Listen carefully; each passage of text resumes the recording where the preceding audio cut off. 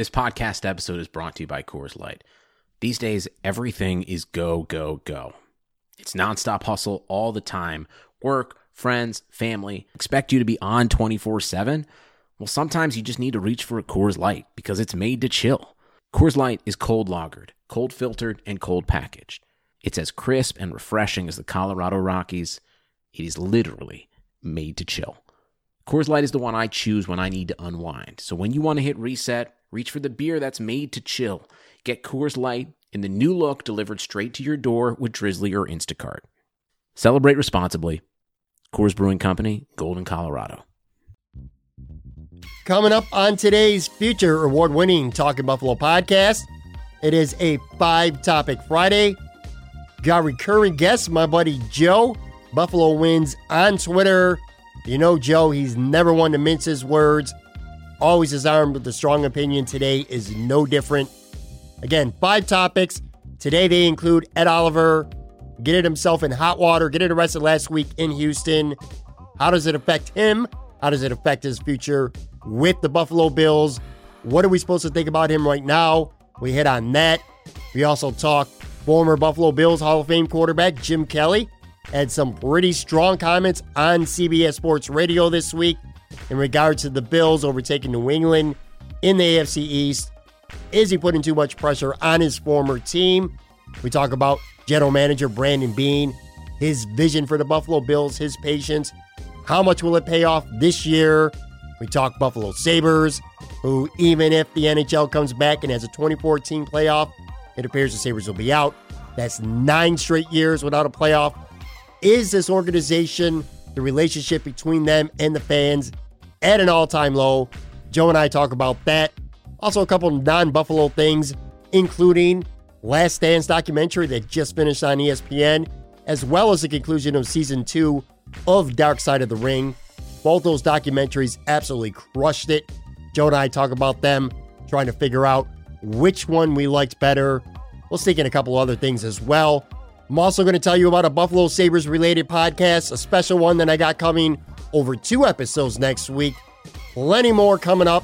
In fact, you know what? I'm not going to waste any more time. Let's just get right into it. Start the show. Let's do it. Buffalo's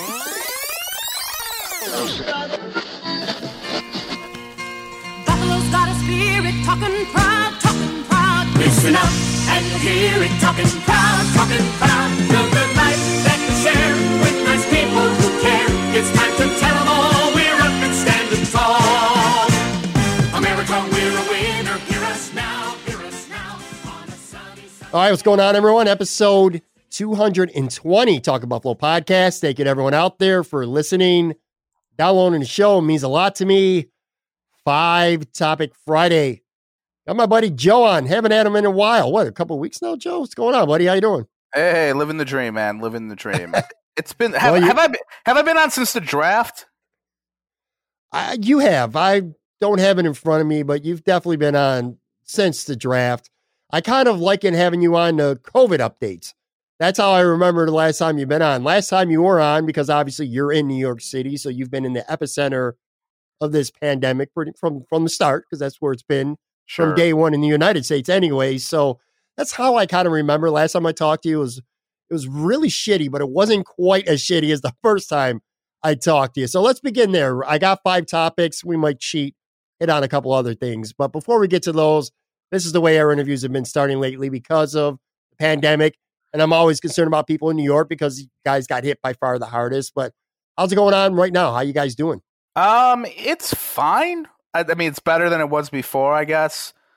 I haven't really been watching the news as of much to know, like, okay, there's X amount of patients. It seems like it's slowed down quite a bit. But I'm still wearing a mask around the area. I go for walks about once a day, you know, just to get the blood flowing, because obviously gyms are still closed, restaurants are still closed. But there are people outside, you know, and they're wearing masks. Like, it's hardly, no one's messing around when it comes to wearing masks or anything like that.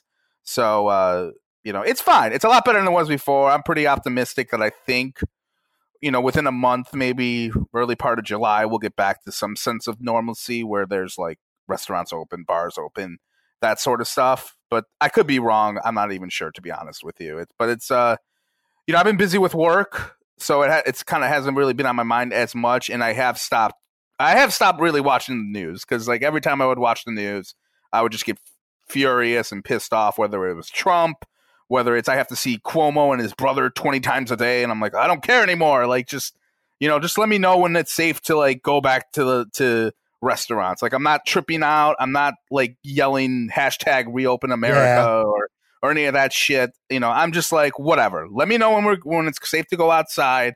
I'm fine. I have mastered the air fryer. And if you follow me on Instagram, which maybe 2 of you people do, you will see that I have been posting air fryer pics of all the gourmet foods I've been making for the last month, which is awesome. And I'm very proud of them. And that's been the one good thing about the pandemic is I have cooked a lot more than I ever have before. I just looked it up because I have to look up something when I don't know it. April 17th was the last time I had you on. So yeah, it's been about a month. A lot of progress has been made. You talked about masks. First, let me say this. Obviously down here in Florida, I'm going to be honest with you. So we're taping this Thursday evening, maybe an hour, 90 minutes or so before we started taping. I ran to Publix, and I got to say, and I'm only speaking for Florida. You would never, if you didn't know, if you just woke up from a coma and felt perfectly fine, a 90-day coma, and you got up and you went to the store or did something, you went to a retail store, because pretty much everything here in Florida is open at this point.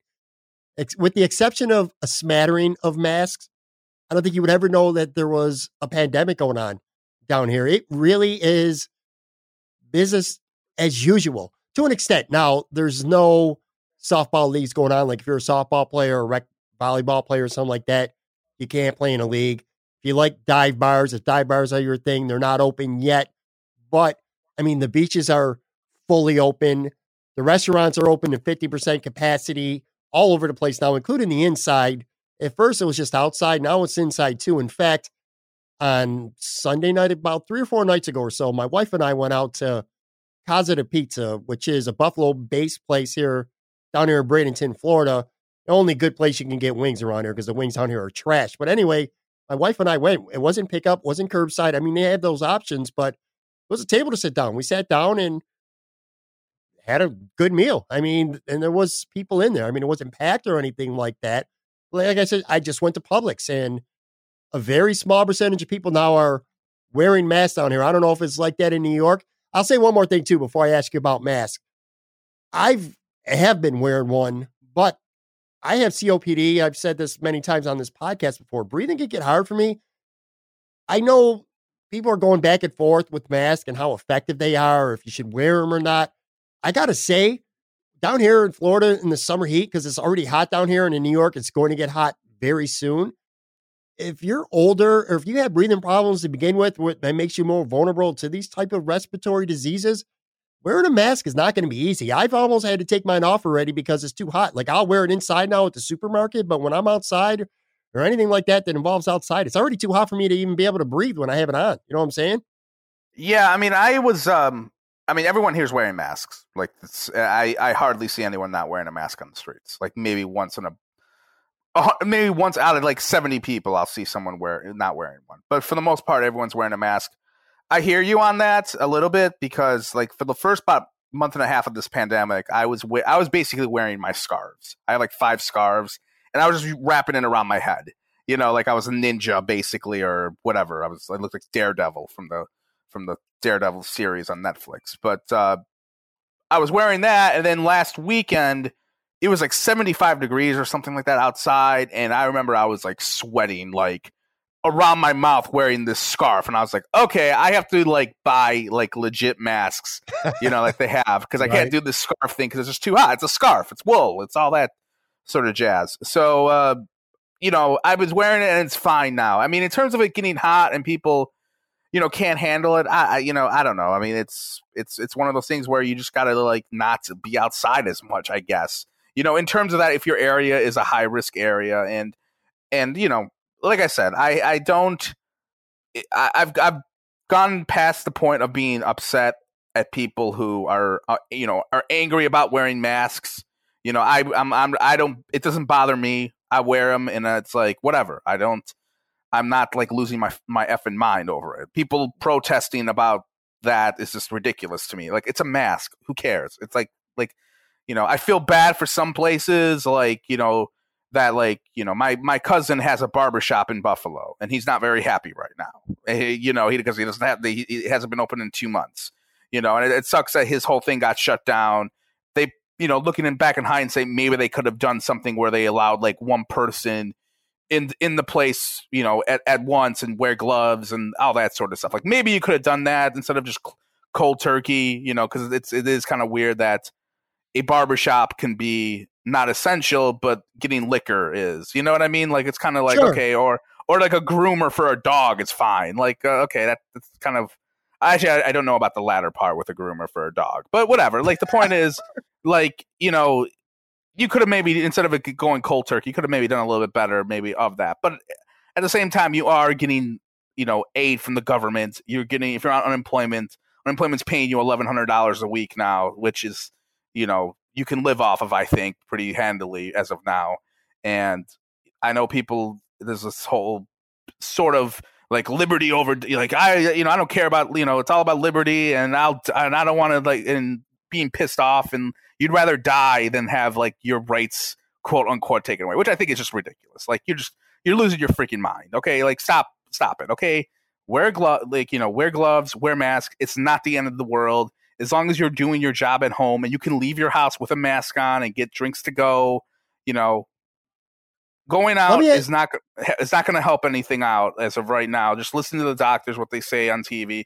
And I think it is getting better, but, complaining about it and like protesting and like doing all that sort of shit, I think you're, just enough. Like, shut up. Okay. Like, you just sound like demented, and you're just trying to polarize it, to be honest with you. Let me ask you one more question, and then I want to get into our actual 5 topics regarding this. Do you concern yourself? Now, you said that you don't really watch the news much anymore, which is very smart. I'm kind of the same way, because I was getting frustrated. I was watching daily updates from my governor down here in Florida, from Cuomo in New York, of course, the press briefings, which made me want to shoot myself in the face pretty much on a daily basis, listening to those.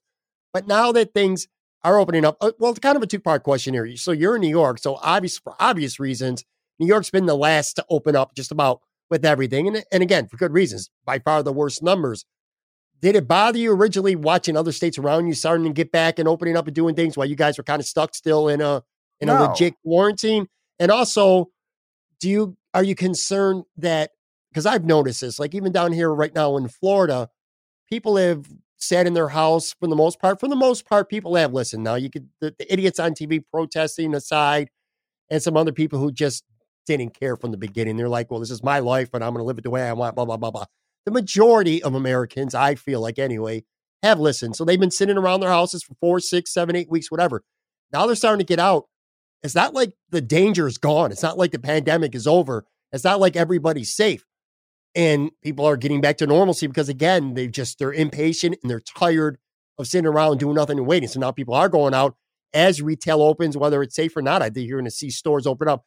Now, it's one thing, like, say, in Florida, where it's just so much open air. There's so many places you could go to and still be spread out. But, like, you live in New York City, bro. You ain't going nowhere unless you're walking in very crowded streets or you're taking a subway, which is obviously mobbed. You know what I'm saying? You kind of have that concern that people are going to kind of run before they walk or walk before they crawl. I mean, in terms of in New York City, I don't know, to be honest with you. I think people are very smart here, and when you get hit, like we have here, I don't think anyone is going to like mess with it in terms of you've had the worst. We've had the worst of anyone in the country. So I don't think when the doors start opening, people are just going to automatically just go crazy. Like, let's do this. Like, let's go on a bar crawl and get shit faced. You know what I mean? I don't think it's going to happen right away here. I think it will happen in like Buffalo probably, which hasn't had as many cases. And dude, bro, Buffalo's going to have Cinco de Mayo, St. Patrick's Day, Dingus Day. They're going to do everything at once. Yeah, the shit opens in Buffalo. I mean, yeah, and that's what I think is going to kind of happen. But like I said, look, I'm in a very, peaceful way right now of what's happening. Like, I feel like it's going to get better. I had like that month, that 6-7 weeks of I want to kill everyone, and like frustrations with the government and people on Twitter, and and the, whatever, like Fox News, all those idiots. But like now I'm just like, look, I'm just gonna wait it out. I think we've reached the apex of it. It's gonna get better. Keep listening to your government officials and the medical people, obviously too. Okay, don't, like legit ones, not Dr. freaking Phil or Sean Hannity or any of those idiots. And just hope for the best. But yeah. That's it. Like I said, I'm so used to it now. Like it's been, like I said, it's been over 2 months. So you almost sound defeated, dude.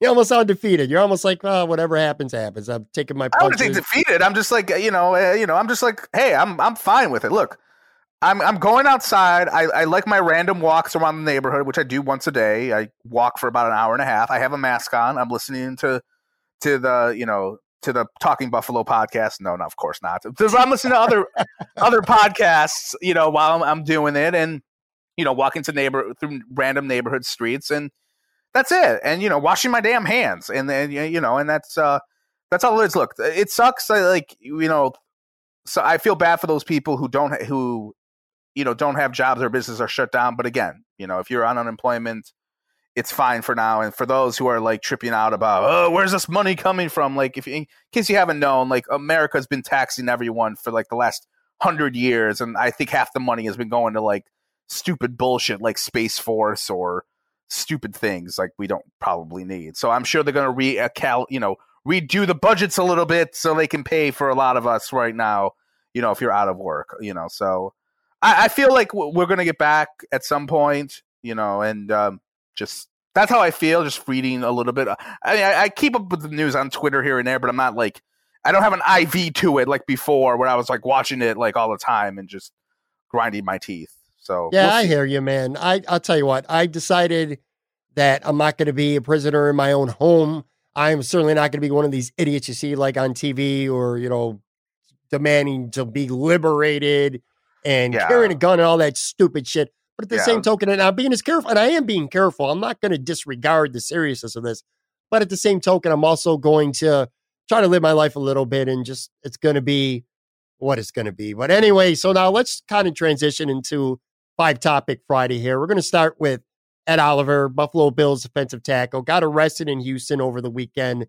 Charges of DWI and unlawful weapons charge, packing a gun, I believe it was. I want to get your thoughts on that. Obviously, that came as a pretty big, pretty disturbing surprise. And also, I want to get your take on both sides of the fan fence because obviously, something like this happens and you're a heavy presence on Twitter. So you know what it's like.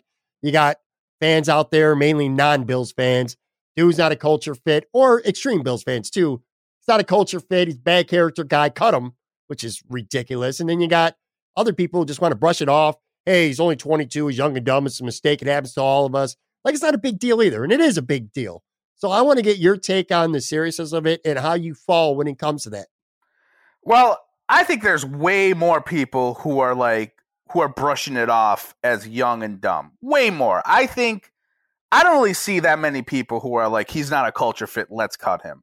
I think this is one of those situations. And this happens all the time on Bill's Twitter whenever something happens, any sort of breaking news, quote unquote, where everyone is trying their hardest to find the person that has a contrarian point of view and making it out to be like, oh my God, look at all these people who think this. It's like the Josh Allen thing. We talked about this on the last podcast about like the national perception where it's like, okay, how many people are there really that are like media people who don't like Josh Allen versus let's just find these people. Okay, like I was on Twitter and I follow like 1,500 people. Maybe different people are following different people, all that sort of shit. But I hardly saw anyone saying that. I saw maybe like one person like saying that in kind of a way. And then that person got quote tweeted by everyone. Like 20, like it was like, I think what's his face? Geary like retweeted someone. And then like the same, and then another media person retweeted that. And then a fan with a bunch of, followers retweeted it. And it's just like, okay, look, it's like one or two different people who are like, okay, let's cut him. Okay. Like no one, like, I don't think anyone who is real and isn't a bot or an eggshell avatar really wants this guy cut. Okay, like give me a effing break. Now, if you want to dive into like different nuances of it, of like, hey, what if Ed Oliver was a shitty player who did not have that much upswing or whatever you want to call it, and he was just a third string guy? Would they cut him? Yeah, Yes. maybe. Yeah, that's where you could sit there and go into like the nuances of the debate about it, if you want to call it a debate or whatever you want to do. Like I remember Alan Branch. Remember Alan Branch? He had an okay 2013 season, and then he got arrested for a DWI, and then he got cut. Which I don't know if I think it happened a month or two later, and maybe it had nothing to do with it, but I'm sure it didn't help matters when he got cut. So he was just like a spot guy who was just there. And like I think that's where you could kind of go into the weeds if you really wanted to have kind of a nuanced talk about it. But then I saw people were RTing those people and yelling at them. It's just like, I don't think it was that big.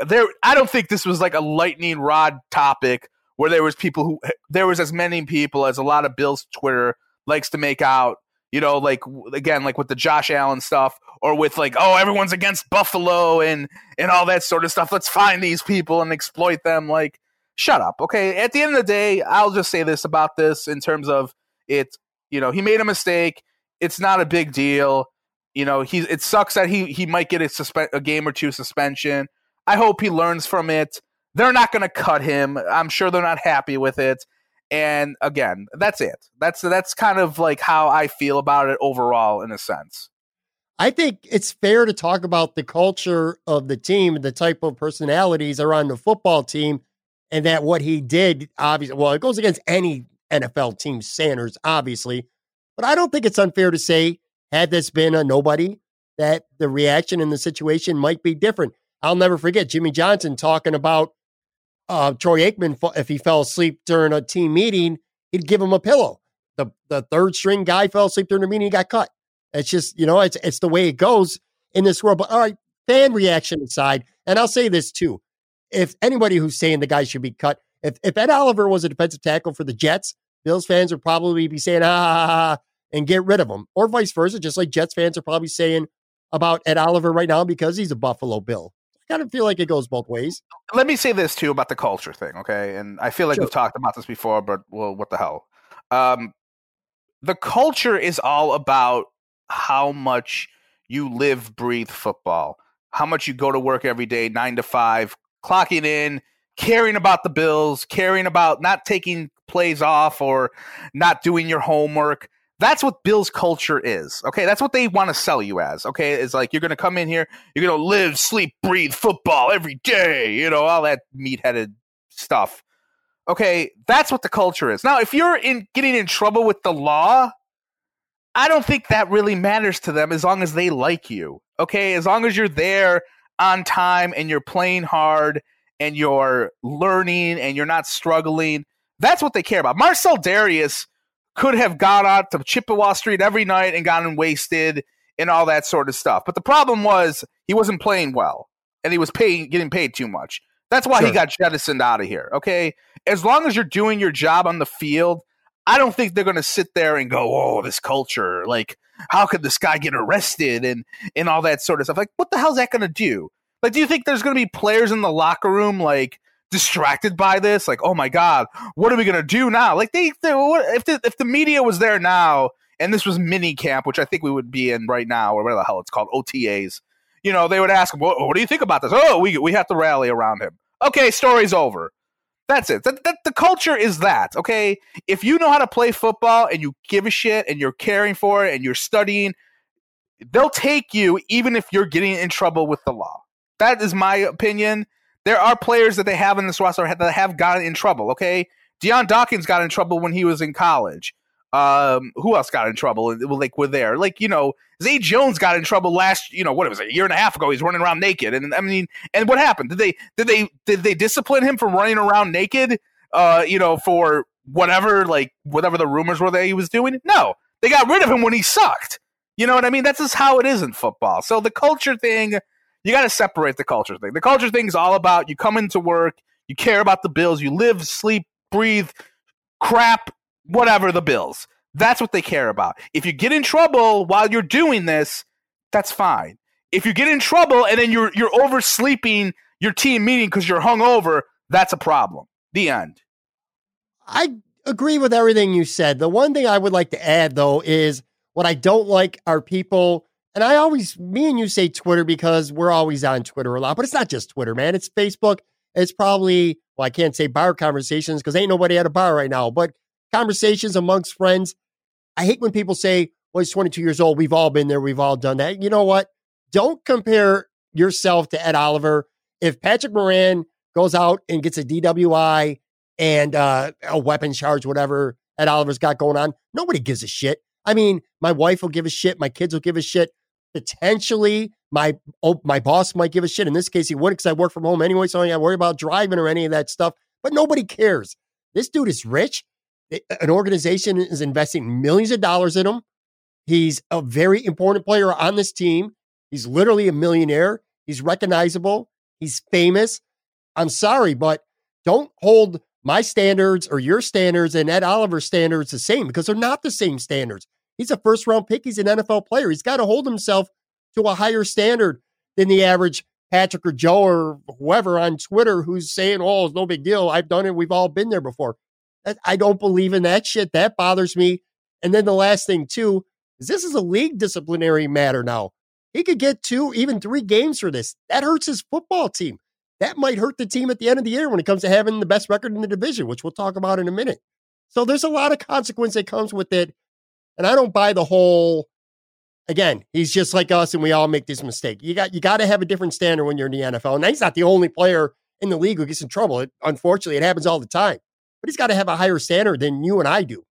I guess. I mean, I don't know how wasted he was when he was driving. I mean, look pretty bad in the video, man. I mean, I'm giving an opinion here. I'm being judgmental, and I don't know for a fact, but I watched the video. He looked like it was like 9 o'clock at night, and he didn't look like he was in good shape, man. I would trust me as a drinker. I could tell too.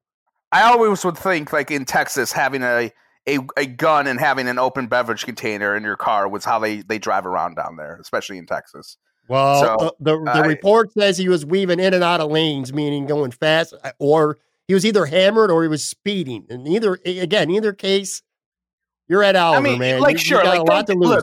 Look, don't do it again, fine, but I don't think I'm not going to get on my soapbox and be as agitated as you are when it comes to those saying like, don't put me in the same boat as like Ed Oliver in terms of being young and dumb. I mean, it is. I mean, it is what it is for now. You know what I mean? Like, hopefully it doesn't happen again. I'm not losing sleep over it. And, you know, I was irritated enough when this happened and like everyone on Bill's Twitter was trying to find people who wanted him cut. I'm telling you, that's what was going on. And I was like, who are these people? Like, there's like one person and then like everyone, let's quote tweet them to say like, how dare you? And then we'll relish all the likes, you know, and favorites and RTs.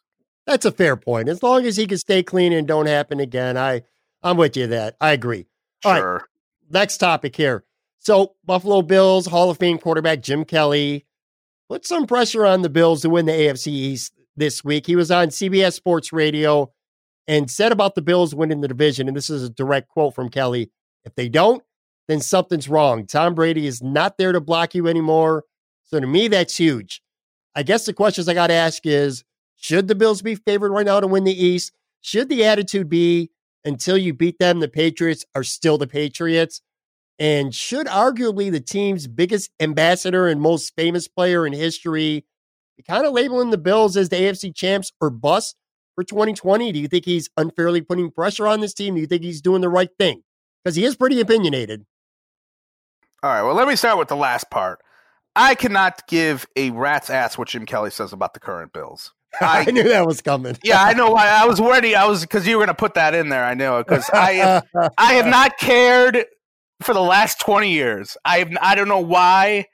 Like it's hysterical to me. It's hysterical to me. Like Jim, we can make things up. Like we can talk about how Jim Kelly's going to help quarterback X learn the no-huddle offense, or like they bring him out to OTAs to meet Josh Allen or EJ Manuel. all this crap. Like I just can't handle it anymore. Like I just don't. Joe, as the quote was coming out, I'm thinking in my mind, I'm like, Joe is going to have fun with this topic when I ask him about it. Go ahead. Just like every time, like I don't know why, like no one cares when Thurman Thomas talks about it, even though he's on One Bills Live like once a month or whatever the hell he does. Like no one says anything about his quotes about the current team. But Jim, we gotta stop. Look at breaking news. Like he thinks they're going to be the contenders in the AFC or whatever. I just don't get it. I'm just like whatever. In terms of your other what he says, yes, I do think they're the favorites in the division as of right now. It makes sense. They made the playoffs last year. Okay, the other team that made the playoffs are the Patriots.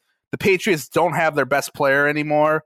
And I already forgot who their quarterback is. It's Hoyer or some jerk off that I've never heard of. Jared Stidham. Should the Bills perceive themselves as favorites though? Not me and you. Me and you saying the Bills are favorites, that's fine. Should the Bills themselves? No, of course not. No. Well, that's what Jim's doing.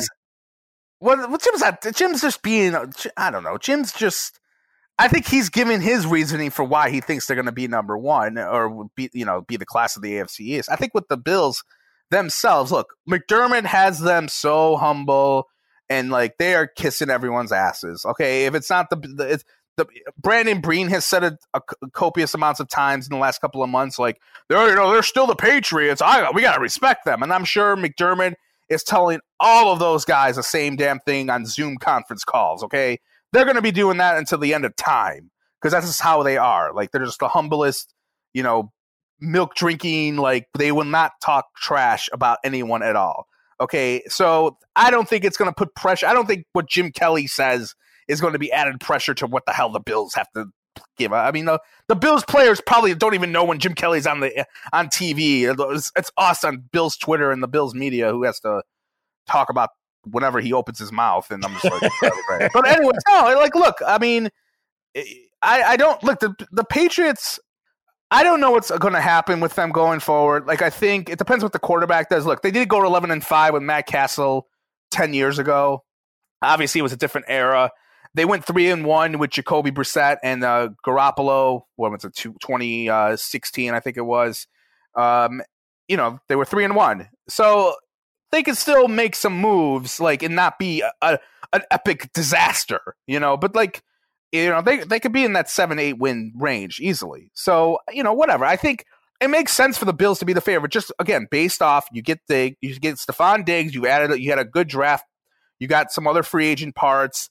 You're 10-6. You made the playoffs last year. I mean, it's not like they're like 7-9, and it's like, well, they should be the favorites because they finished 7-9 or 8-8 or whatever. Like, if it was like 3 years ago with Rex, you don't probably say that. But yeah, I think it's okay. And even if Jim Kelly's saying it, I think it's fine that you can label them as like, the contender, the leading candidate to win the division in the AFC East. Because you know what? Bill Belichick has said this numerous times over the years. He talks about how you're not the defending champion. You're not defending anything. You're starting from scratch. And that's kind of how I view it as. Like, it doesn't matter what the Patriots did in the past. It's a new season, and it's a new team practically, Yeah, I completely agree. And I think the Bills should and will end up being favored in the division. I think the sentiment might be for some people, though, is that, hey, until you beat the champ, they're still the champ. I can understand that, too. I think some people might have just been taken a little bit aback by the fact that Jim Kelly was pretty much saying, well, if you don't beat the Patriots, then there's a problem. But again, people like you or I, and especially you in this case, Jim Kelly says so many things that it's like, whatever, man, just it rolls off the tongue and it's whatever. Yeah, we could easily I could make a 500-word post about every time Jim Kelly came out to open his mouth about player X or this team and how, like, I can recall all of those instances, but I cannot recall like Bruce Smith talking about the Bills or Bennett or Jim or Thurman Thomas or anyone else. But Jim, he loves that microphone, man, and they love putting the microphone in his mouth so he could talk about the Bills and everyone talks about it. But that's how it is. Yeah, like it wasn't like I'm not as outraged by this than by other stupid things like he's helping EJ Manuel with the K gun or like he's talking, like, I remember he talked smack about Tyrod once when Tyrod was still the starting quarterback. Like, they need to get a franchise quarterback. Like, and he's a Bills employee, Jim, in case anyone doesn't know. Like, he's like an ambassador for them. So, like, this is very low on the shut the hell up, Jim Kelly list of football takes. But it's still there. It is still there. All right, let's move on. Next, Brandon Beane. Okay, so he was on the Pat McAfee show this week, and Pat praised him for building the Bills through patience and calling them a model for what other teams around the league should do. Let me play that clip, then I'll get a reaction from you. Here's a clip. How has the patience been in building your team? And last year, make a playoff run. I assume it's going to go to the next step, but the Buffalo Bills are a picture of patience in a world now in the NFL that doesn't have a lot of patience, and it seems like it's paying off. Yeah, you got to give our owners, Terry and Kim, obviously a lot of props. You know, Sean got here a few months before I did, but laying the vision out was, listen, we're going to make some necessary moves in 17. We're going to try and win because, you know, you want to build a winning culture. And I just don't believe in, you know, the word tanking or whatever you want to throw out there. So obviously we were trying to win. Did I think we were going to get in the playoffs that year? No, I probably wouldn't have bet on that. But, you know, Tyrod and that group, Kyle Williams, you know, we snuck in the back door. We got some help by the Bengals beating the Ravens on the last game and slide in. And what a fun thing to end a 17-year drought for our fan base. But that's what made 18 really hard, was making all these necessary moves. But we were able to acquire, you know, enough draft picks for Josh Allen. The 18 season, we had over $50 million of dead money. So obviously that hurt Sean, you know, McDermott and our staff's chance, knowing that there's $50 million of players that we're not competing with out there. But if you're patient and you can build it, and that's the thing I've said. If I get a gig, to your point, Pat, we're going to lay it out and we're going to do it the way we want to do it, and we're not adjusting. Whether we won the Super Bowl the first year or whether we didn't win a game, the plan was we're going to get rid of this cap, acquire draft capital, find a franchise quarterback, and then build it from there. Now, I don't want to spend too much time on this because we got other things to get to as well, but what's your take on Brandon Beane when you hear a clip like that? Because my first thought is this guy is somebody who's kind of covered the team and just paid a lot of attention to GMs through the years, whether it's the Bills or other. He's one of the more transparent general managers that I can remember. He's a very honest person. I think he gives you more than the average general manager does when it comes to whether it's being interested in players or plans and stuff like that. I don't feel like he's blowing a lot of smoke up people's asses. I loved what he said there, whether they won the Super Bowl or whether they went winless. He had a plan and he was sticking to it. I'm really become, you know, we're always divided on Twitter or social media or just amongst our friends when we talk about the Bills with certain things. But at this point, I have a hard time understanding why anybody would not be very much pro Brandon Beane. Do you agree with that? I'm not as super pro Brandon Beane as you are. And I'm going to tell you why. First, I think I get what his vision was. He wanted to clear a bunch of people out. He did not like a lot of the players he inherited. It's abundantly clear. Like, he got rid of Sammy, he got rid of Darby, he got rid of Tyrod, got rid of a lot of guys. Okay, and fine. That was your vision. I get it. However, this is where he kind of rubs me a little bit of the wrong way. He kind of gaslights a lot of stuff. Like, the $50 million dead cap. Like, dude, you did that. Half of that, we've talked about this before. It's documented on a few different articles on Twitter, and if you Google it, or if anyone wants, you know, at me and I'll send you the article, where Brandon Beane added dead cap to their cap. Like, it wasn't like he inherited it. He added it to that because he didn't want a lot of these guys. So when he's acting like he's like Tom Donahoe, who just came into a salary cap mess, and he's like, shit, this is what I got to deal with.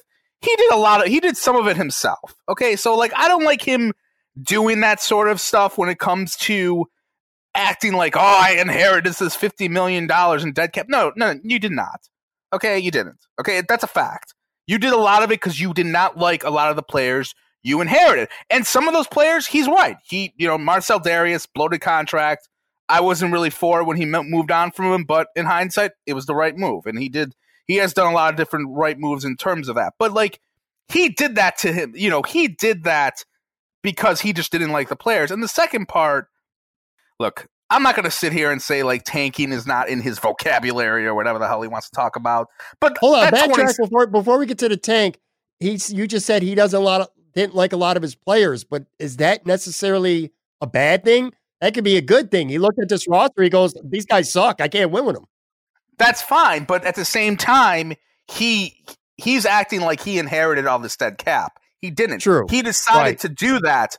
I don't like when he's adding like he inherited all of this.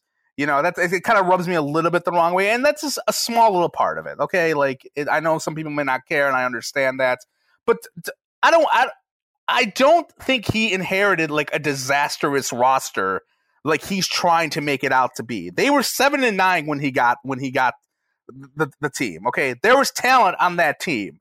Okay, he wasn't inheriting like the 2009 Dick Duran team that had like, you know, Dwan Edwards and bullshit like that. You know, so but I understood his plan, but just don't act like you came and you raised Titanic from the grave. Okay, it was not a bad roster. Now, if you want to say it was bad internally with Rex Ryan and with Russ Brandon and Doug Whaley, sure. Okay, but the roster itself, I don't think was that horrific, you know, in terms of what he inherited. Now, that's just my opinion, and like I said, the piece that I just referenced to does say that. And the other thing, too, with the tanking thing, look, they did want to take a few steps back in 2017. Okay, they got rid of a guy. The trades they made were so they could get draft capital for the next season, so they can go and trade up to go get whatever quarterback they want. Okay, they want it to be somewhat bad. So I when he says like he gets all defensive about that, like, save me, you know, come on. Like, is it a full-fledged Sabres tank from 5 years ago? No. Okay, but like, come on. Like, it just gets nauseating to me sometimes. And again, I think he's a good GM. Like, I think he's done a lot of good things, but like when he talks in public, I don't know. There's this and this is just me, and I understand if someone ats me or send your hate tweets to me, and I'll sit there and go, yeah, you're probably right. When he talks in public, I just feel like I'm listening to just a salesman who like knows his audience. He's gonna talk about how much he loves the area and Buffalo Proud and chicken wings and like how much he, you know, be defensive about like Antonio Brown not coming here, all this sort of stuff. And I'm just kind of like, okay, dude, like I get it. Like I know 8 out of 10 Bills Twitterites are gonna love you for that, and I'm just like, I don't know. There's something that just doesn't seem sincere to me. But again, this is just a small portion of my feelings on him. I do think he's a good GM. He has done what he wanted to do. He has laid out a lot of it is weird for me to like bitch about him bitching about the cap because I got what he wanted. He wanted to get rid of all these players. He wanted a 4-year plan where he's got all this cap space and bring in his own guys. He did a very good job of it, but just sometimes he tends to act like he inherited like a dead animal here, and I don't think he did. Okay, and that's fair, and we'll also say that it would also be fair to say, sure, he's built a great roster, but how many playoff games have they won with Brandon being his GM? Now, before you can be considered a great GM, before someone can even put you in the same paragraph, let alone sentence, as somebody like a Bill Polian, how about you win a playoff game first? So that line of thinking, I totally understand. Having said that, again, I really like the way this team is being built. Found a way to build a much improved, and this is one of the more impressive things to me. The Bills have, at minimum, a decent offensive line, and they went out and spent a lot of money on Mitch Morse, but the rest of that line is rookie contracts or cheap veteran pickups. Very cheap offensive line. I love the way that, and Brandon Beane deserves a lot of credit for this. He did have a plan. We all knew he was going to get a quarterback. We just didn't know which one. He maneuvered around to get Josh Allen. We'll see how it plays out with him. Not just that, though. He knew he needed a quarterback for the defense. And nobody talks about the way he traded up to get Tremaine Edmonds, who going into year 3 might become a Pro Bowl linebacker. He did that in one off season with 2 rookies. So he built the quarterbacks on both sides of the ball. Like I said, a good offensive line. The cap is in great shape because now when somebody's payday comes up, like say Tre'Davious White, the Bills, should they decide to, and I don't see why they ever wouldn't, they could make him the highest paid corner in the NFL, and they don't have to get rid of 3 guys to do it. They don't have to sacrifice the future to do it. Now they have a smaller window because guys like Josh Allen and Tremaine Edmonds, and even sooner than that, Milano, Dawkins, these guys are going to be getting paid soon. Can't keep them all. So we'll see over the long term what kind of roster management he has. But he's built this team well. I get what you're saying. It does sound a little bit, it sounds like a little bit showmanshipy, the Antonio Brown thing. Right. And look, I agree with you. He's built a very good roster. Obviously, a lot comes down on Josh Allen. Like, if he's the straw that stirs that drink. Right. Yeah, he has done a lot of good things. At times, though, when he speaks, I don't know, man. He kind of rubs me as a kind of hubris. And again, it's a small, minute thing. He could be hubris all he wants. If he's winning games, he can send me dick pics, okay? And I'll be like, that bastard, but he's a good GM. But he could do whatever. Like, fine. Like, these are just small little. Like, I'm not kissing the Brandon Beane's ass. Like, I get to the next step, buddy. And then then I'll start really kissing your ass. Because I've seen enough with where Bills fans and even like media people will fall in love when there's progress in anything. Like, people were saying the same thing about Doug Whaley his third year, or Buddy Nixon like a couple of his years, in terms of acquiring talent, and then I love how he talks or whatever, and then it's been good it's been a good run so far, but let's not. I'm not into his Bill Polian 2.0 or your boy Sully always likes to fucking compare him to Bill Polian. I don't know why he does it all the time with every GM. Like, he looks like Bill Polian, pulling it out of his ass from the 80s. But again, I get his plan. I enjoy it. I understand it. But I don't know. When he talks, sometimes it's just kind of like, all right, dude. I'm 40 years old. Enough with the showmanship shit. Okay, do it when you win. When you win playoff games and you're really we know we're about to embark on a 6-year run of excellence or whatever. Then you can be more of a hubris prick. I get it to an extent because it is because the Bills are good. Conversely, if he was the GM of the Sabres and they're playing like they are, you would be like, dude, shut the fuck up. Win some games, no matter what you try to say. We're going to talk Sabres in a few minutes. So I do get that. Before we talk Sabres, though, next topic, a non-Buffalo sports topic, because it's been kind of dominating TV lately. Last Dance, the documentary, the 10-part series that aired on ESPN, that just wrapped. And The Dark Side of the Ring, which is only for wrestling fans, which you and I both very much are. Season 2 of that just wrapped up as well. Obviously, those shows could not have come at a better time with COVID, sports being shut down. So there's not shit on TV to watch, and there's not a lot of places that we can go to. So you're stuck at home, you're watching TV. These came out at the perfect time. They both did very well in the ratings, and they were both received very well. I know we both liked them. Let me start by asking you this, and then we'll talk a little bit. We'll spend a few minutes talking about each of them. But before we talk about them specifically, of the two, which did you actually enjoy more? It's tough because I really liked them both, and I know you did too. I would say Dark Side of the Ring. And I'm going to tell you why. Look, when I watch a documentary, a sports documentary, I want to be told a story that I have not heard of. Not only that, I want to see a story in its presentation that's different than what I've seen.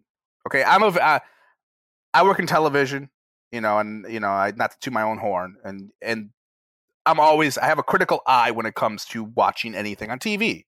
More critical than normal people probably do. So The Last Dance for me told me it was entertaining, it was fun, but it did not tell me anything really groundbreaking new. All these stories, I lived through it. I watched Jordan through all of the 90s. I knew all of this stuff because, not just because I lived through it, but because there's been so many different documentaries about the pieces throughout Michael Jordan's career. 30 for 30 already had a Detroit Pistons Bad Boys one, which talked about Michael Jordan, the Bulls, and all that sort of stuff, not shaking his hand at the end. Jordan was in that documentary. So I knew all that story even going into that. And it's they said the same shit. And then you had the Dream Team part, which was in one of their episodes, which again, NBA TV did a Dream Team 2-hour manifesto about it recently. That was really good. And I saw it. So I'm just kind of okay, tell me something different. There was the pizza thing, which I actually never heard of that, but I guess that story has been around for a while now because my one friend who's a bigger NBA fan than I am is oh yeah, that's a story that's been around for a while now. I thought I was going to watch 10 straight episodes of the 98 season, behind the scenes, the locker room, following Dennis Rodman to a club, or who the hell knows. I thought it was going to be like the camera was following them around, like it was going to be like rock star, docu-style. That's what I thought. And it wasn't at all. It was, each episode had like 3 timelines, which was like Michael Jordan's timeline, going back through all the championships timeline, and then present day timeline, which was probably about 15 minutes worth of stuff in every episode. And the only thing that kind of manifested for me was that behind the scenes stuff. Like, you know, the Jerry Krause like fat jokes, or that guy with the crazy hair who was a security guy, or like him threatening to beat up Scott Burrell. Those are what kind of resonated with me, and they weren't even that good. You know, I was hoping we were going to see like the Steve Kerr, like they somehow had the Steve Kerr Michael Jordan fight, which I heard about. I knew about that when that happened, and throughout they've talked about it ad nauseum. But like, that's what I wanted out of The Last Dance. I wanted it to tell me something new. I wanted the presentation to be different. You know, then talking head talks, and then we go to B-roll of like footage. I enjoyed when Michael Jordan. The best part about it, aside from the behind the scenes stuff, which was in like 1998, was when Michael Jordan would look at like people's interviews. That's when it was great, because, and that's something that was a different presentation of doing a sports documentary. It was him looking at interviews of what Isaiah Thomas said or what Gary Payton said, and having Jordan's reactions were classic. Like, I could have watched that the whole time, then go back in time into like another timeline and go, okay, yeah, I know all of this. And I say all of that because Dark Side of the Ring told me things I never heard of before. I didn't know anything about Owen Hart's, like the one we just saw, the Owen Hart one, where the clip was like a clip for a sailboat or whatever the hell that had like 6 pounds of pressure on it. Never knew that. Never knew that Martha Hart had it still. I never knew about that promoter Herb Abrams, who had like cocaine and was like, basically he was like Wolf of Wall Street of wrestling. Like, and then I enjoy how they tell the story where they have like recreations, which are really good and like unique and different. That's what resonates to me. Because I'm a savvy person when it comes to sports documentaries that I know about, like these. I know a lot about wrestling. You know that, Pat. I know a lot about that 90s Bulls run because I watched a lot of their games, watched a lot of basketball. I watched a lot of, basketball documentaries. So that's what I look for when I see that. So, yes, I thought Last Dance was entertaining. It was fun. I would not say it was the best sports documentary ever. I think you tweeted that out. I would disagree with that. But yeah, sorry, I just took a long-ass winded answer and you probably fell asleep. So that's kind of my take. I agree. I'm glad you went this route. And I did tweet that. And you know what? I wish I could take that back. I don't like deleting tweets.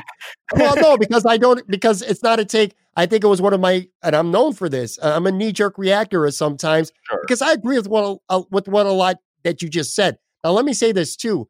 We could sit here like many other podcasts, people talking about everything that we liked about these shows forever. But I've already heard them all a million times. You talked about what you didn't like about The Last Dance.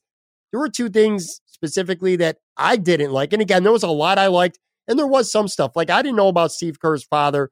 I thought that was really cool. I thought the whole Steve Kerr stuff was really cool. But the 2 things I didn't like is, I don't like the fact that everything went through with the series, which was very obvious. If you didn't know it, I mean, people knew it, but even if you didn't, you would know just by watching. Everything went through MJ. Nothing in that documentary was aired that Michael Jordan did not allow. It kind of painted him in one side, as this tough guy leader, but there's a lot of players out there who said the guy was an asshole and not a good teammate. Horace Grant just this week had beef with him because Michael Jordan basically called him a snitch during the documentary. Horace Grant saying, don't throw hands with them over shit like that. I didn't like that. And then the other thing I didn't like, and again, this is as a big basketball fan, because I'm a big basketball fan. So that's one of the things I did like about this documentary, because if nothing else, it did take me down memory lane. I loved the NBA during this time. But anyway, Gary Krause, throughout this documentary, while given some credit for being the GM and building the team, wasn't given enough credit. He was ridiculed a lot. And sure, ultimately, his ego was the reason why the team broke up and they didn't get to go for a 7th ring. He wanted to get rid of Phil Jackson. He wanted to start over and do it without Michael. He wanted to do it on his own. So ego got the better of him. But he should have gotten a lot more credit than he did for building this dynasty that was the Chicago Bulls. Because no, he didn't have Jordan. Jordan came in the league before Krause went to Chicago as GM. But dude, he did everything else, man. He traded up to get Scottie Pippen. He drafted Horace Grant. He traded for Bill Cartwright. He traded for Dennis Rodman. He picked up role players like Steve Kerr and defensive guys like Bill Wennington and Luke Longley. This guy built this fucking team. He was the architect of this team.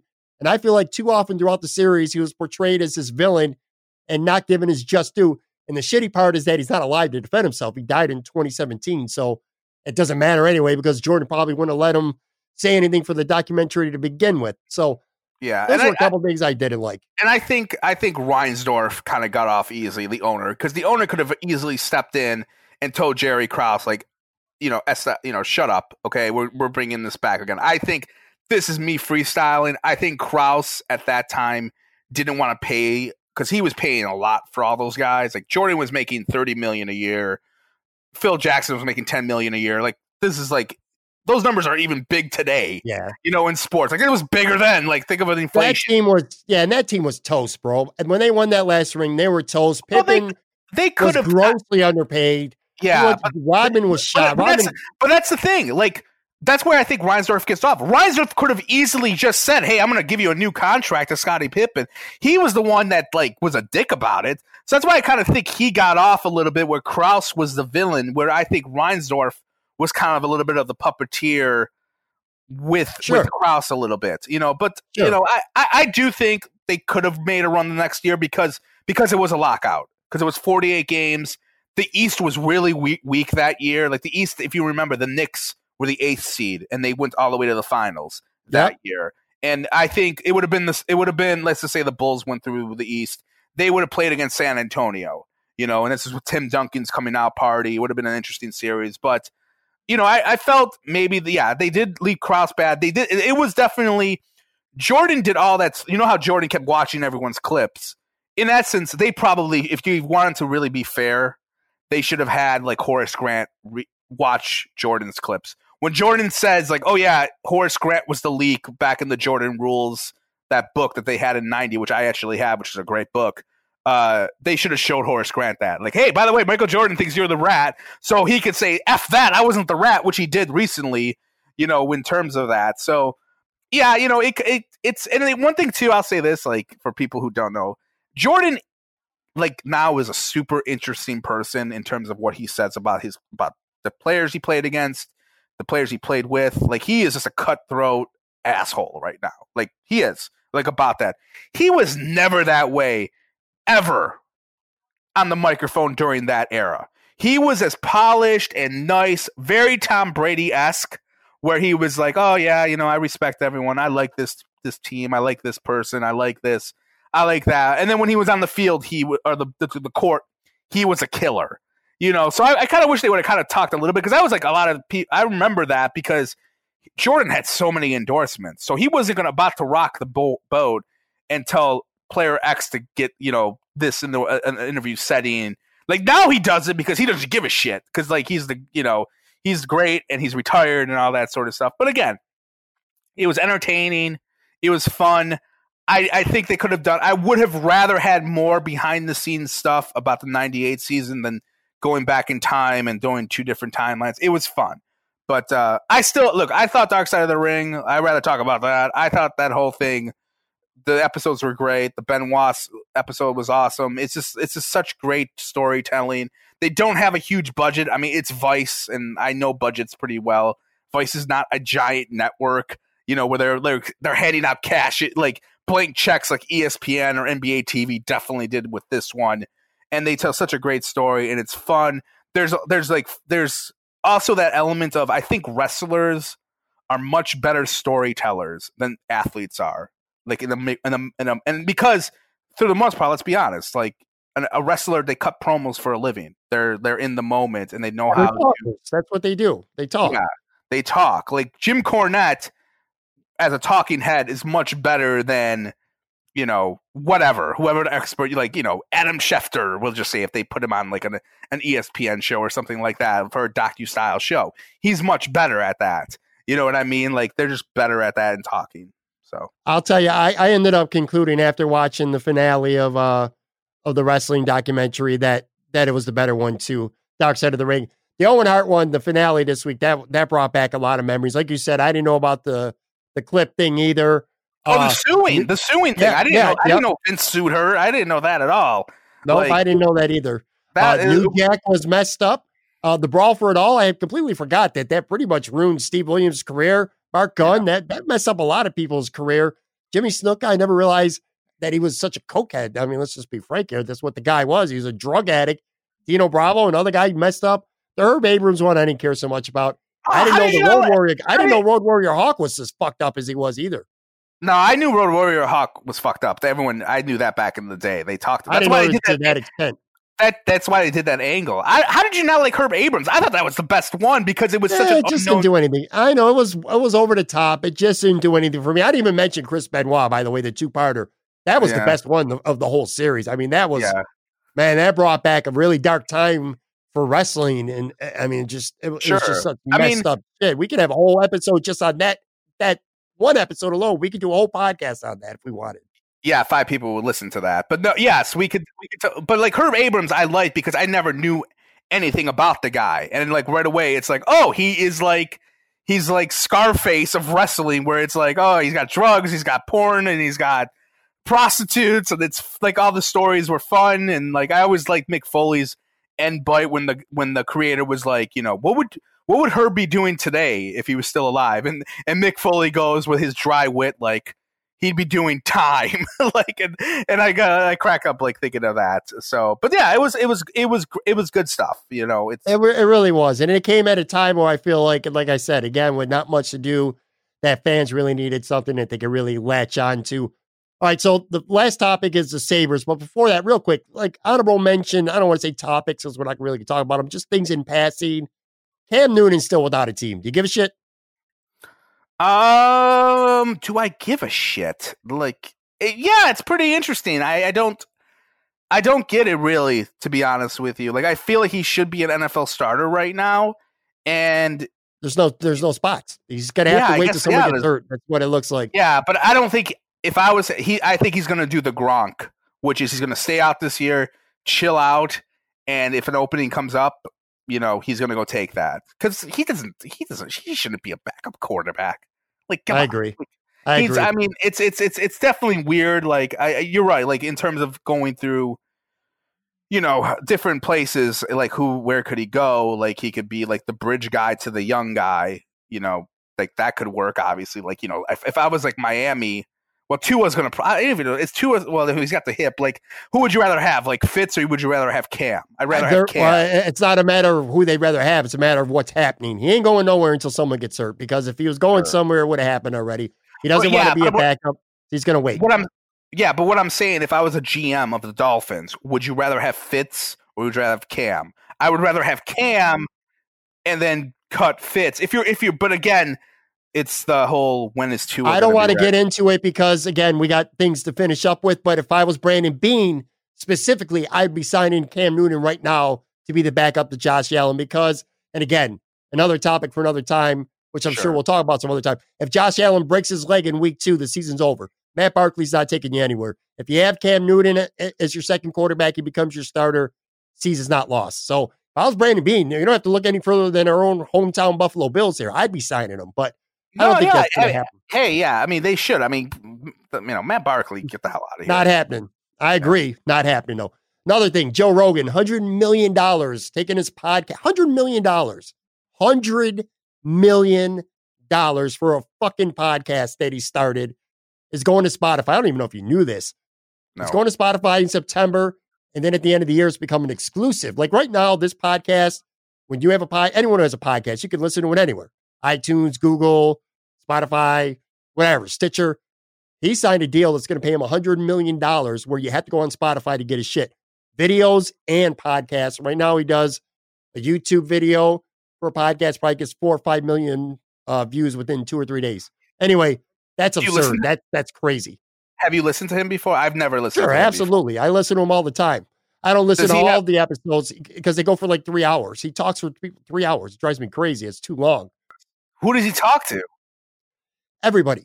Comedians, boxing, UFC, politician, scientist, you name it. I mean, he's the standard in podcasting. He is an OG, and he's by far, and I mean, he's not even close to the most famous one in the world. But yeah, bro, $100 million. That's just crazy to think about that for doing a show. He does what I do. He just does a lot better and has bigger and better guests, but he does it. I mean, not entirely for a living because he is a comedian and he's a commentator. But still, that's absurd money. Good for him. I do want to end with the Sabres, though, because, again, hockey is probably coming back. We don't know for sure. There could be a setback. But the latest word is that even if it does, and even if they go to 24 teams, which is the rumored thing to happen, 12 teams in each conference, the Sabres are still not going to be in the playoffs. That makes 9 straight years, dude. No playoffs. So you take into account that, the losing, the PR nightmares that have happened all over the season, the Bagulas not speaking to the media, fans wanting to hear from them not happening, a very small group of people protesting, which was kind of stupid, but whatever, it happens. Here's my question for you as we end this. Is this rock bottom right now, the relationship between the Sabres organization and the fan base? Because I personally, and again, there's been a lot of bad Sabres teams during our history, but I don't ever remember a worse relationship between fan and organization than I do right now. Yeah, I mean, it's horrible, but I think when we talked about the Sabres last time, I think we said the same thing. It's still rock bottom. So I don't know if it's gotten to be more rock bottom than, say, when the whole thing that happened with Dwayne. And that's, I think, when the last time we talked about it, like, oh my God, this is rock bottom. And now it's like, if they don't make the playoffs, does it make it worse? I don't know.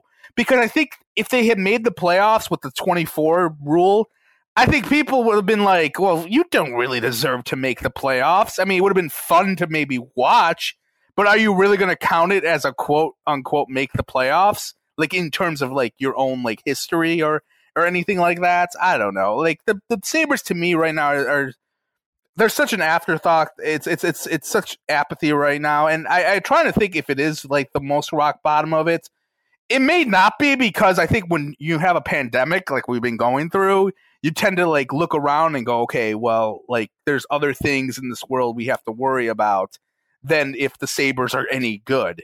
You know what I mean? Like, cause it's so maybe like it's not as rock bottom. Now, when things get back to normal and we see that they don't fire Jason Botterill or they don't make this trade, then yes, then we can start being super angry about them again, you know, but, I don't know, man. It's just they're just terrible.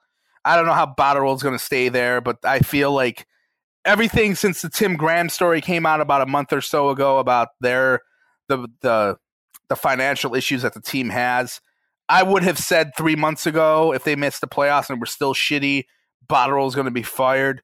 Now I'm not so sure just because of the economics. Like, do they want to fire someone to stay home for another 2 years and live in, you know, they got to still pay him or whatever his contract was when they're pissing and moaning about having to pay, you know, waiters or waitresses at other places, you know, in terms of like paying their employees.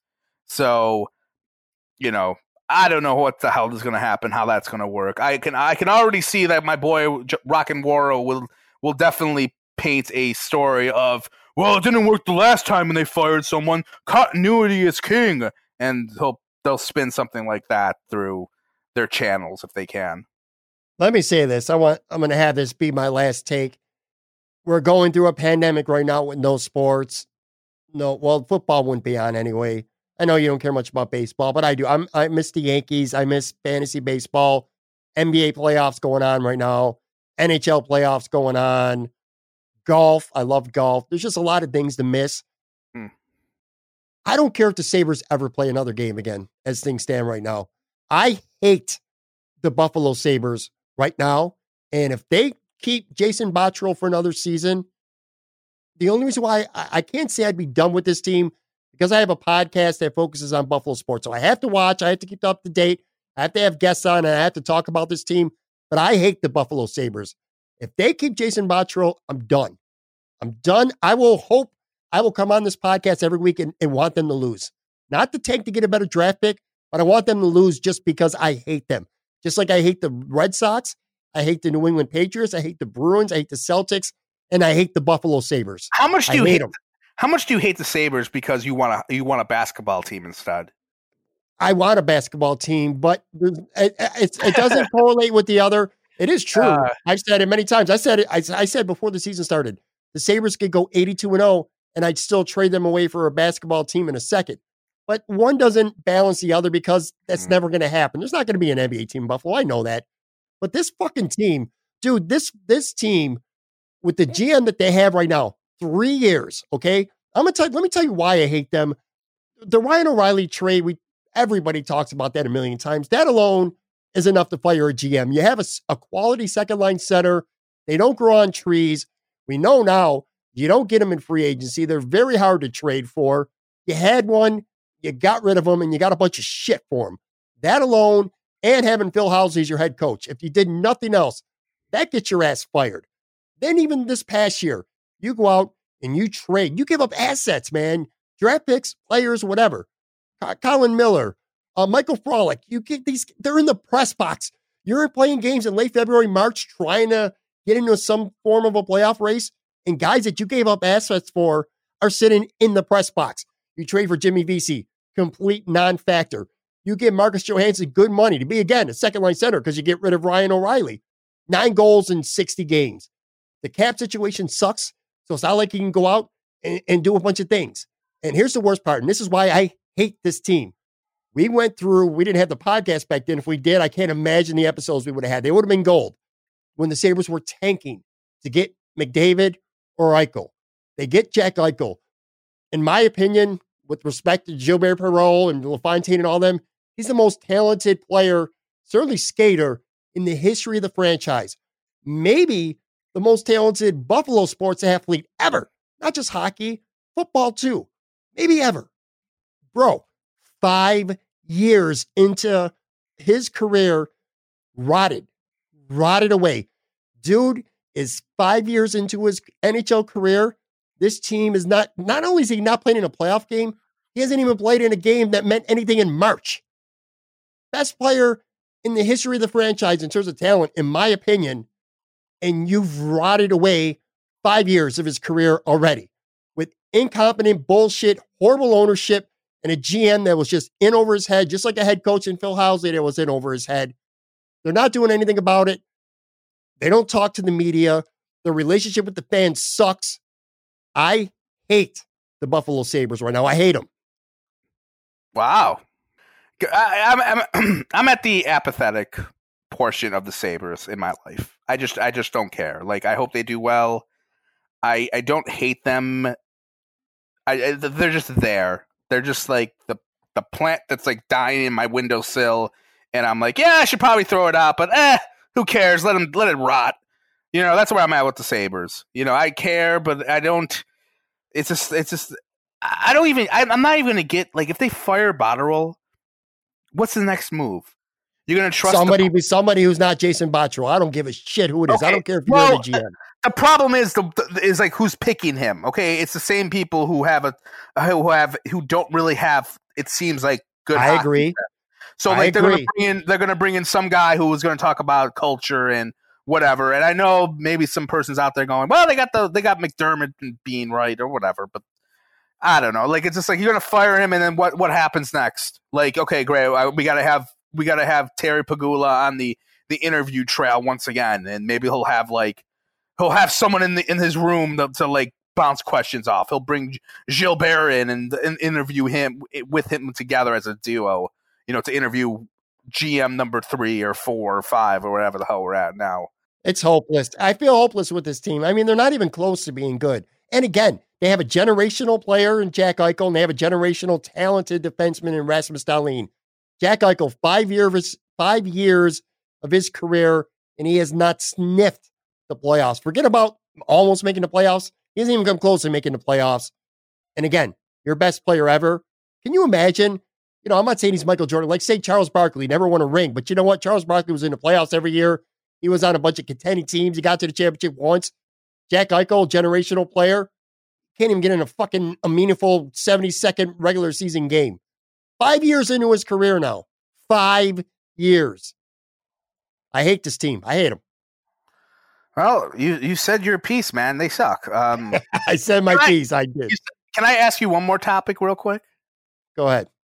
How do you feel about games being played without fans? I hate the concept of it. However, I feel like it's the lesser of two evils. If my choice is watch games with no fans or don't watch any games, I'd rather watch games with no fans. It's certainly not ideal, and it's definitely going to be weird. Again, most people who listen are not wrestling fans, and I'm certainly not comparing wrestling to the NBA or the NHL or definitely the NFL. But you and I, as wrestling fans, have watched wrestling now with no fans, and it's very weird and different. It's kind of turned me off, to be honest with you. But if the alternative is nothing, then yeah, I'd still rather have the games. I've thought about this too a lot. Trust me, not even on a professional level. My son is going to be a high school senior, and their season down here in Florida starts in late August. I've been thinking about that every day. I'm very confident in Florida that there's going to be a high school football season. But like, are fans going to be allowed in? Am I going to be able to go in the stadium and watch my son play football his senior year? You know what I mean? I might have to watch it on YouTube. So I don't know. It's tough. But yeah, if the only alternative is to not have sports, then sure, I'll watch it without fans. Why? What do you think? I can do that. I can watch it on TV without fans. It would be weird. It's weird for me right now because I'm not in a, oh my God, I miss sports thing because of what's going on, which is weird. I'm bad. Yeah, you seem like you definitely, I know people are. Like I'm entertaining myself by work and podcasts, watching movies and stuff like that. I'm not that like, oh my God, I need to watch sports or I'm going to die. Like I'm not there. Like I'm not there yet. Maybe I would be there if like the football season started and there wasn't football. Maybe I would be there. I'll say this. Let me just pivot to this question for you. We all know with the 50 states, there's states that have different like protocol when it comes to this virus. You know, right now it seems like Florida, Georgia, Arizona, they're more open for business, you know, to have people, stores are more open, wherever. What if in September, the NFL decides, hey, we need to make money off of the gate and let's have all the football games across 3 different states and we could fill up with 20,000 people. There's 6 feet of social distancing and one of those states happens to not be New York. How would you feel about that? So for instance, the Bills would play a bunch of games in Florida and they would play like New England in Florida, the Dolphins in Florida, and they would have fans in front of them. How would you feel about that? Would you feel that would take away the competition a little bit because they're playing remotely somewhere else? And would you feel maybe that like let's just say it's in Miami, you know, it's Florida, and they're playing the Dolphins twice in Florida because of that, and you're gonna have more. I know that Miami might be the best because it's a Buffalo haven, obviously. But let's just say it's a different team. Like let's just say it's the Rams playing in Miami or something like that, where there's not as many expats down there. Would you find that to be a little bit like deflative, a little bit, or unfair? Because if you allow, because that's where I could see them going possibly. Where hey, let's just have these games happen in those states where you could get paid attendance to go to those games. And you just have it in those states where there's not as many cases. And would you feel that would be responsible too? Like in terms of like, you know, well, that seems irresponsible. Why are you doing this? Like, how do you feel about that? Well, I would, first and foremost, I would hate it for sure. And I'm not a patient person, and that's part of my problem. I can understand it. There'd be a lot of people out there who would say, you know, fuck that. I'd rather wait, even if it takes a full year, even if it takes 2 years. I don't want sports until they're done the right way. I don't want that. And I understand the case for that. Me personally, though, this comes back to A, like I said, I don't have patience to wait. And B, you just talked about it a minute ago, doing other stuff to keep you occupied. I've tried that. I'm out of patience. I'm one of those people, maybe this isn't the best thing to admit. I need sports, man. I need it. So if my only option is to watch the Bills play in Fort Lauderdale, Florida for 9 games, against the Steelers or the Browns, and it feels funny and weird, yeah, I'm not going to like it. But if the alternative is thinking about when the season's going to start or all the other bullshit going on in the world, what our crazy-ass president is saying on Twitter today and this and that and Sleepy Joe Biden in the basement and politics that I try to get away from And I just seem to camp because, again, I don't have the distractions that sports brings me in life. If it came down to it, yes, I still would do whatever it takes to get sports back on the field as soon as possible. Although, admittedly, the smarter move would probably be, let's just wait 6 months, or even if we have to lose a season, 50 years from now, it'll just be a little footnote in the history books. Right now, to me, 6 months seems like a fucking eternity. Okay. Good. I understand that. I agree with you.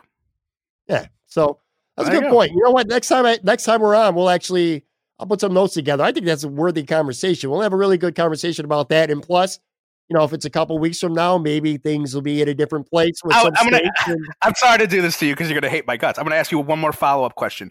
Would you go if there's a game next month, someone gives you free tickets to go to a Yankees game, or even like between now and the fall, would you go to any of these sporting events? Would you go in the crowd? I would not go unless there were specific restrictions. Are you talking like, is it in Yankee Stadium in New York? Then there's no chance I'm going.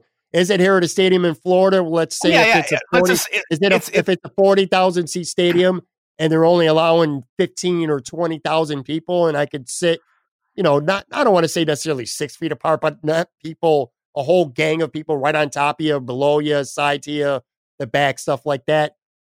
No, I wouldn't go.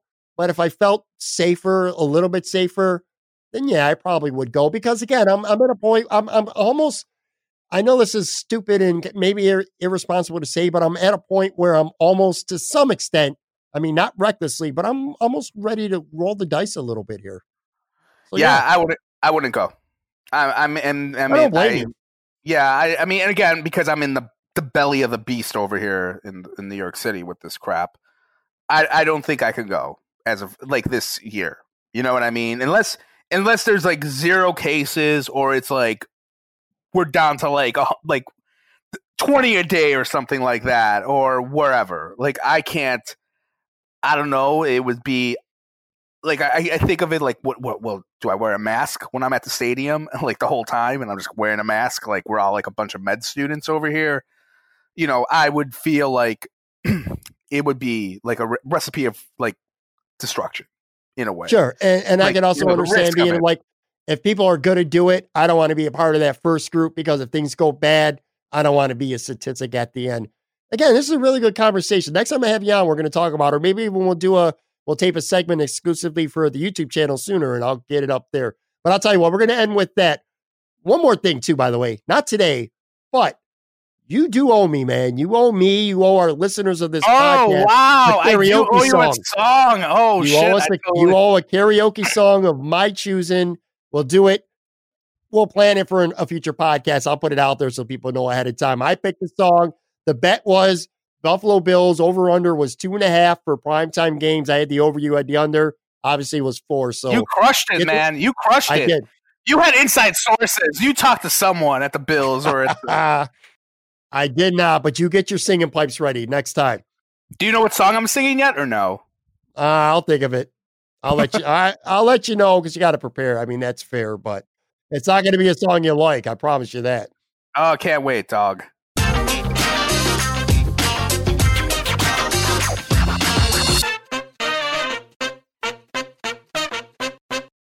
All right, boys and girls, that is going to do it for another episode of the Talking Buffalo podcast.